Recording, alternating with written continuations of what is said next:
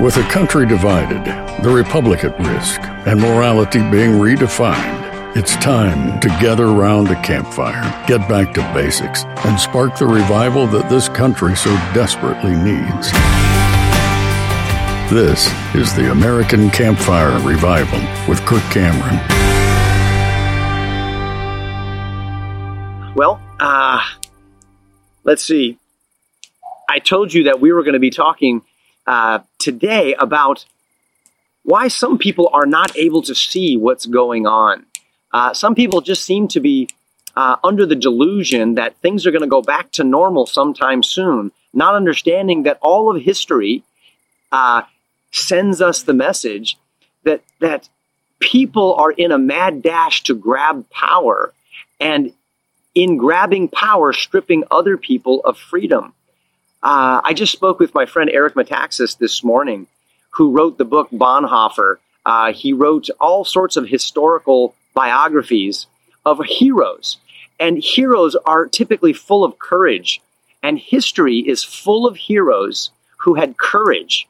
And they would tell you that courage does not exist in the absence of fear. In fact, courage only exists in the presence of fear. It's not the absence of fear, it's doing the right thing in the presence of fear. And those fearful things throughout history are almost always people in positions of power subjugating people under them and using those subjugated people to divide with one another, to fight with one another in order to make it easier for them to take power. And often the family of faith is manipulated by these people in political power, and they use the church and religion to manipulate and to subdue people through fear. And that is wicked. And yet history is full of that story. It was very interesting talking with Eric. He wrote a brand new book called Is Atheism Dead? And many would think that atheism is alive and well. And the truth is, atheism is like a corpse that's actually animated by those who want to use it. But the truth is, the majority of the world is religious. Look all over the world. You look on every continent in the world, and you will find that religion and faith dominate. People pray. People look up. People look inside, and they know because they're made in the image of God. They look all around them, and they see that what can be known of God in general terms is obvious through the things that he has made. But atheism is the favorite religion of dictators and tyrants, because what they do is they really want to be God. They want to be the supreme leader power over everybody else. And so what they do is they suppress the truth about God because they want to be God. That's what the Bible even tells us, that what can be known about God is obvious through the things God has made, but they suppress the truth in unrighteousness. They love their sin, their selfishness, and their ego and arrogance allows some dictators to convince themselves that God is dead. And we see this atheism appears to be the popular religion in many higher education institutions. And PhDs are often referred to as PhDities by some of my doctor friends because they have friends who like to deny God's existence, who gave them the brain to become a doctor, and they want to actually sort of consider themselves to be more powerful, more intelligent, and part of an elite class. So atheism is actually a silly, dead philosophy that is just popular among those who actually have a bit of a God complex.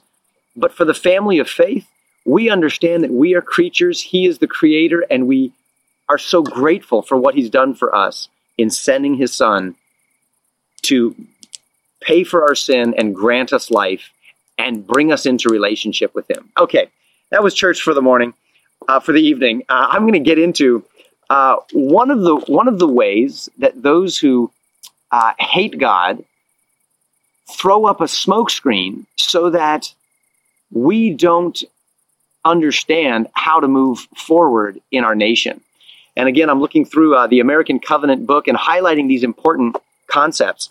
One of these smokescreens that we've been told for decades now is that there's this great separation between church and state. And it's sort of this phrase that's used to get God out of government.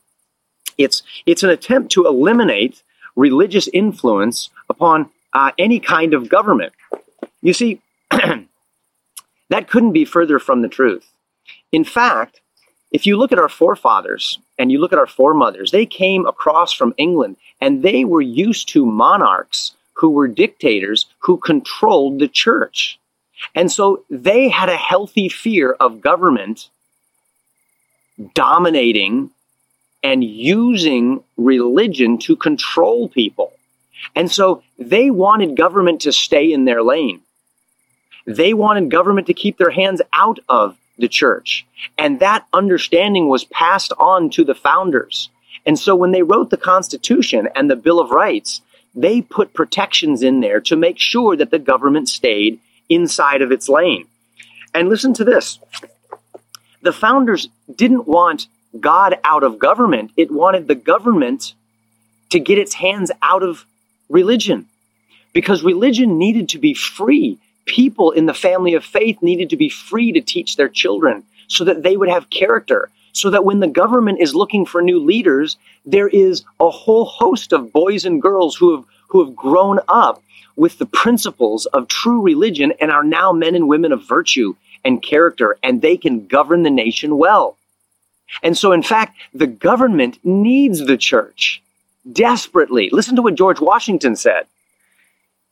George Washington said, "True religion offers the government its surest support." Do you get that? The government will actually topple over if it does not have the support of the church and true religion, which they understood to be Christianity. The government cannot perform its duty. It cannot function properly without the church, without the family of faith. Because in order to govern well and not turn into a tyrant, a dictator, again, you remember the lure of the ring in the Lord of the Rings, nobody could handle it. It would turn them into monsters if they had that kind of power. They needed virtue. They needed a pure heart. That's what Frodo had. And that comes from true faith, true religion, which produces the fear of God, the love of God, keeps us humble, and gives us the desire to honor God and to serve one another. Those are the people that you want in positions of leadership and government. Even then, though, our founders knew that that power had to be limited and it had to be decentralized, because the lure of power can even overcome those in the family of faith. Listen to this. John Winthrop said this. He said, "It may do for other countries and other governments to talk about the state supporting religion. But here, under our own free institutions, that's America, it is religion which must support the state." Check that out. In other countries, pick your country, it's the government who says, okay, you can have your church. Okay, we'll support you. We'll give you money so that you can have your programs of religion. And the government supports the church. We'll tell you what you can say in church. We'll have our Nazi churches. We'll have our government religion that's sanctioned by the government, and it's actually controlled by the government. It's not free. But he said, here in our free republic, it is the church that must support the government. Because the church is the little factory, the little workshop that actually produces the character necessary so our government leaders don't become tyrants. It produces the character that we need, and it depends on it. Hey guys, it's Kirk here. Did you know that another option to traditional insurance even exists out there? I get that it may come as a surprise since we're so conditioned to think traditional insurance is our only option, but that's simply not true. My family has been using Christian healthcare ministries over the last several years, and I cannot recommend them enough to other like-minded believers looking to do things differently than what we've been told to do. CHM is the faith-based alternative to insurance. And most importantly, with CHM, we know that our money is going to help other fellow Christians when they're in need. And this is how we like to steward our dollars when it comes to healthcare.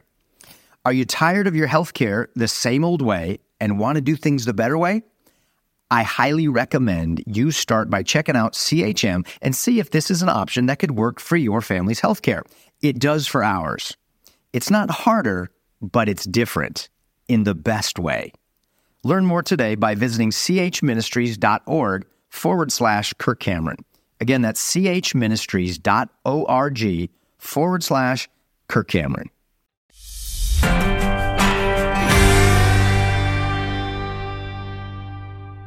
I'll tell you where the separation of church and state phrase came from. Did it come from the Constitution?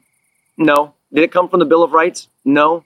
In fact, it's not in our founding documents. It came from a phrase in a personal letter from Thomas Jefferson to the Danbury Baptist Church in Danbury, Connecticut. And the concern of this church was, Mr. Jefferson, what kind of government do we have here? Is the government going to control what we do in church, or are we free to love and worship God as we please, according to the Bible? And he said, don't worry, I'm paraphrasing, there is a separation between church and state, meaning the government must stay in its lane according to this form of government. Now, of course, we've got to hold them accountable, because if we don't, they'll try to usurp the authority of the church and of the family, and they'll just run right over it, and they'll blur the line, and they'll take power. And so we need to hold the government accountable. But according to our free nation, the government has nothing to do with your faith and your religion. That was the protection for the church, the separation of government from meddling in the church. So important to understand this. If we look at what the First Amendment, which is the Freedom of Religion Clause, actually says, it says, and this is a sort of a modern English version, the federal government will make no law having anything to do with supporting a national denominational church, meaning there's not going to be the American church, there's not going to be the United States faith, and the government's going to make laws saying you all have to be part of that church. No, they're not going to do that. That's what England did. It was called the Church of England. You had to be part of it. They said, no, forget that. We want to worship God according to his words and follow the mandates of heaven, not the mandates of King James. Nor will they prohibit the free exercise of religion, meaning they're not going to shut the doors of your church. If the government stays in its lane, that's not their business. That's not their job. They can't create a state government church and make you be a part of it, and they can't stop you from freely worshiping God according to the dictates of your heart as you follow the mandates of heaven. That's the separation that protects the church and keeps the government out of it. That's what the First Amendment says. And that's what Thomas Jefferson wrote to that little church. And all of it together keeps reinforcing our theme that covenant keepers win and covenant breakers lose. We just need to stick around long enough to see the end of the story. And what we're seeing now proves that what our founders said is true. Our government is experiencing moral bankruptcy. When we look around, we see men and women who have abandoned the principles that have produced the blessing and freedom that have allowed them to be in these positions. And many of them are no longer servants of God and a blessing to the people, but they're causing the people to groan in misery because they're stripping people of freedoms and abusing them. Not all of them, and I thank God. And you and I are called to pray for those men and women in leadership, governors, rulers, who are in those positions.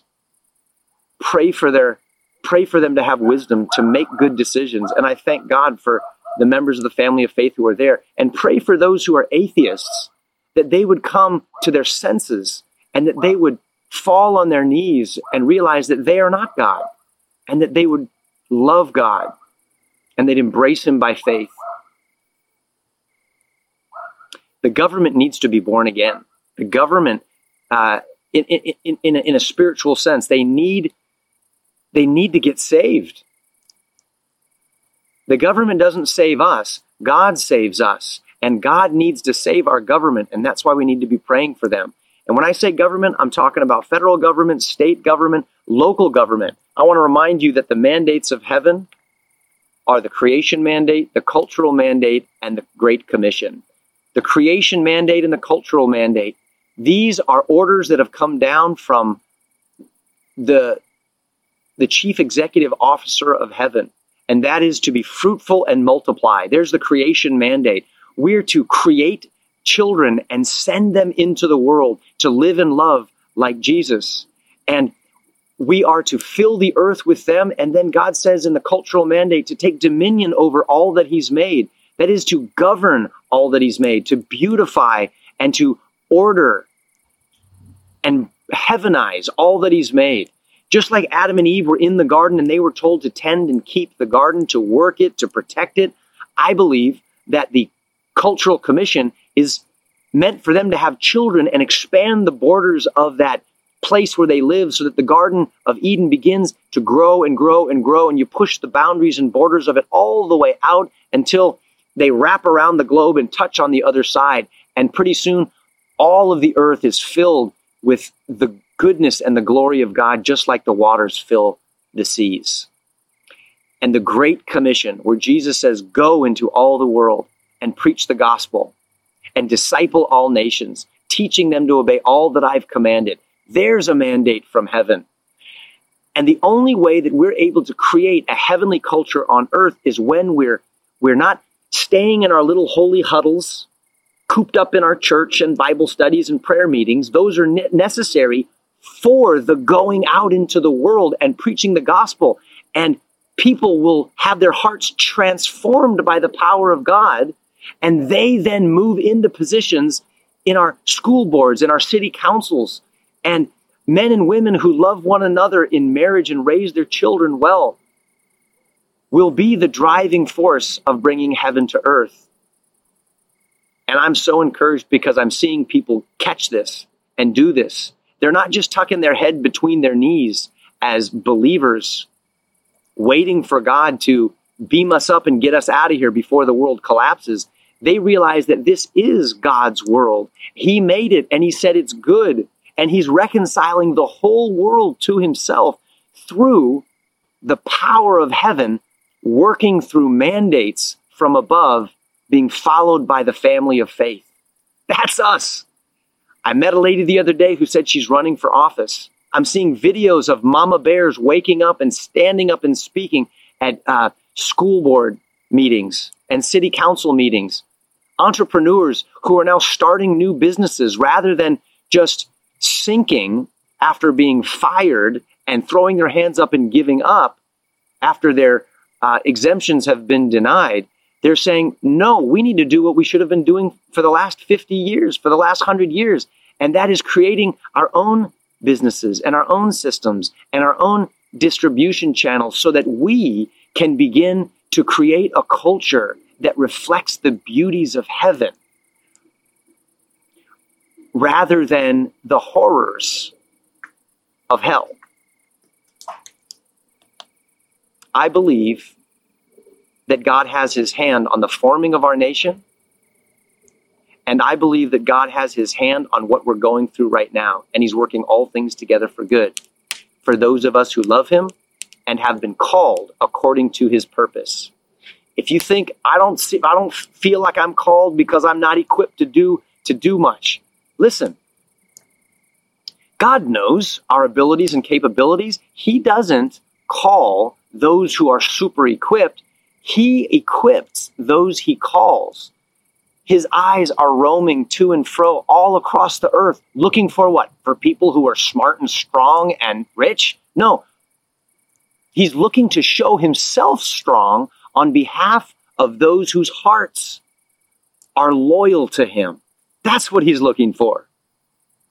And my prayer is that you would cultivate loyalty in your heart to God. That's another way of saying, God, I want to be in covenant with you. Just like it says here in this book we're studying, the American Covenant. God, we depend upon you. We recognize that you're the source of our blessing and protection. And we know that you will hold up your end of the promise if we will hold up our end of the agreement. And that is to humbly obey the promises in your word and the commands from heaven, the mandates from above, because they always lead to our joy and they lead to your glory. Ask God to cultivate that in your heart. If you don't yet have this book, I recommend that you get it and read it along with me. The original American Covenant is something that I've worked together with the author of this book and printed up the essence of that covenant that you can reaffirm as a family. So God bless you. Thank you for listening to the American Campfire Revival Podcast. Be sure to subscribe so you don't miss a single episode. If you'd like to learn more and join the movement, visit kirkcameron.com.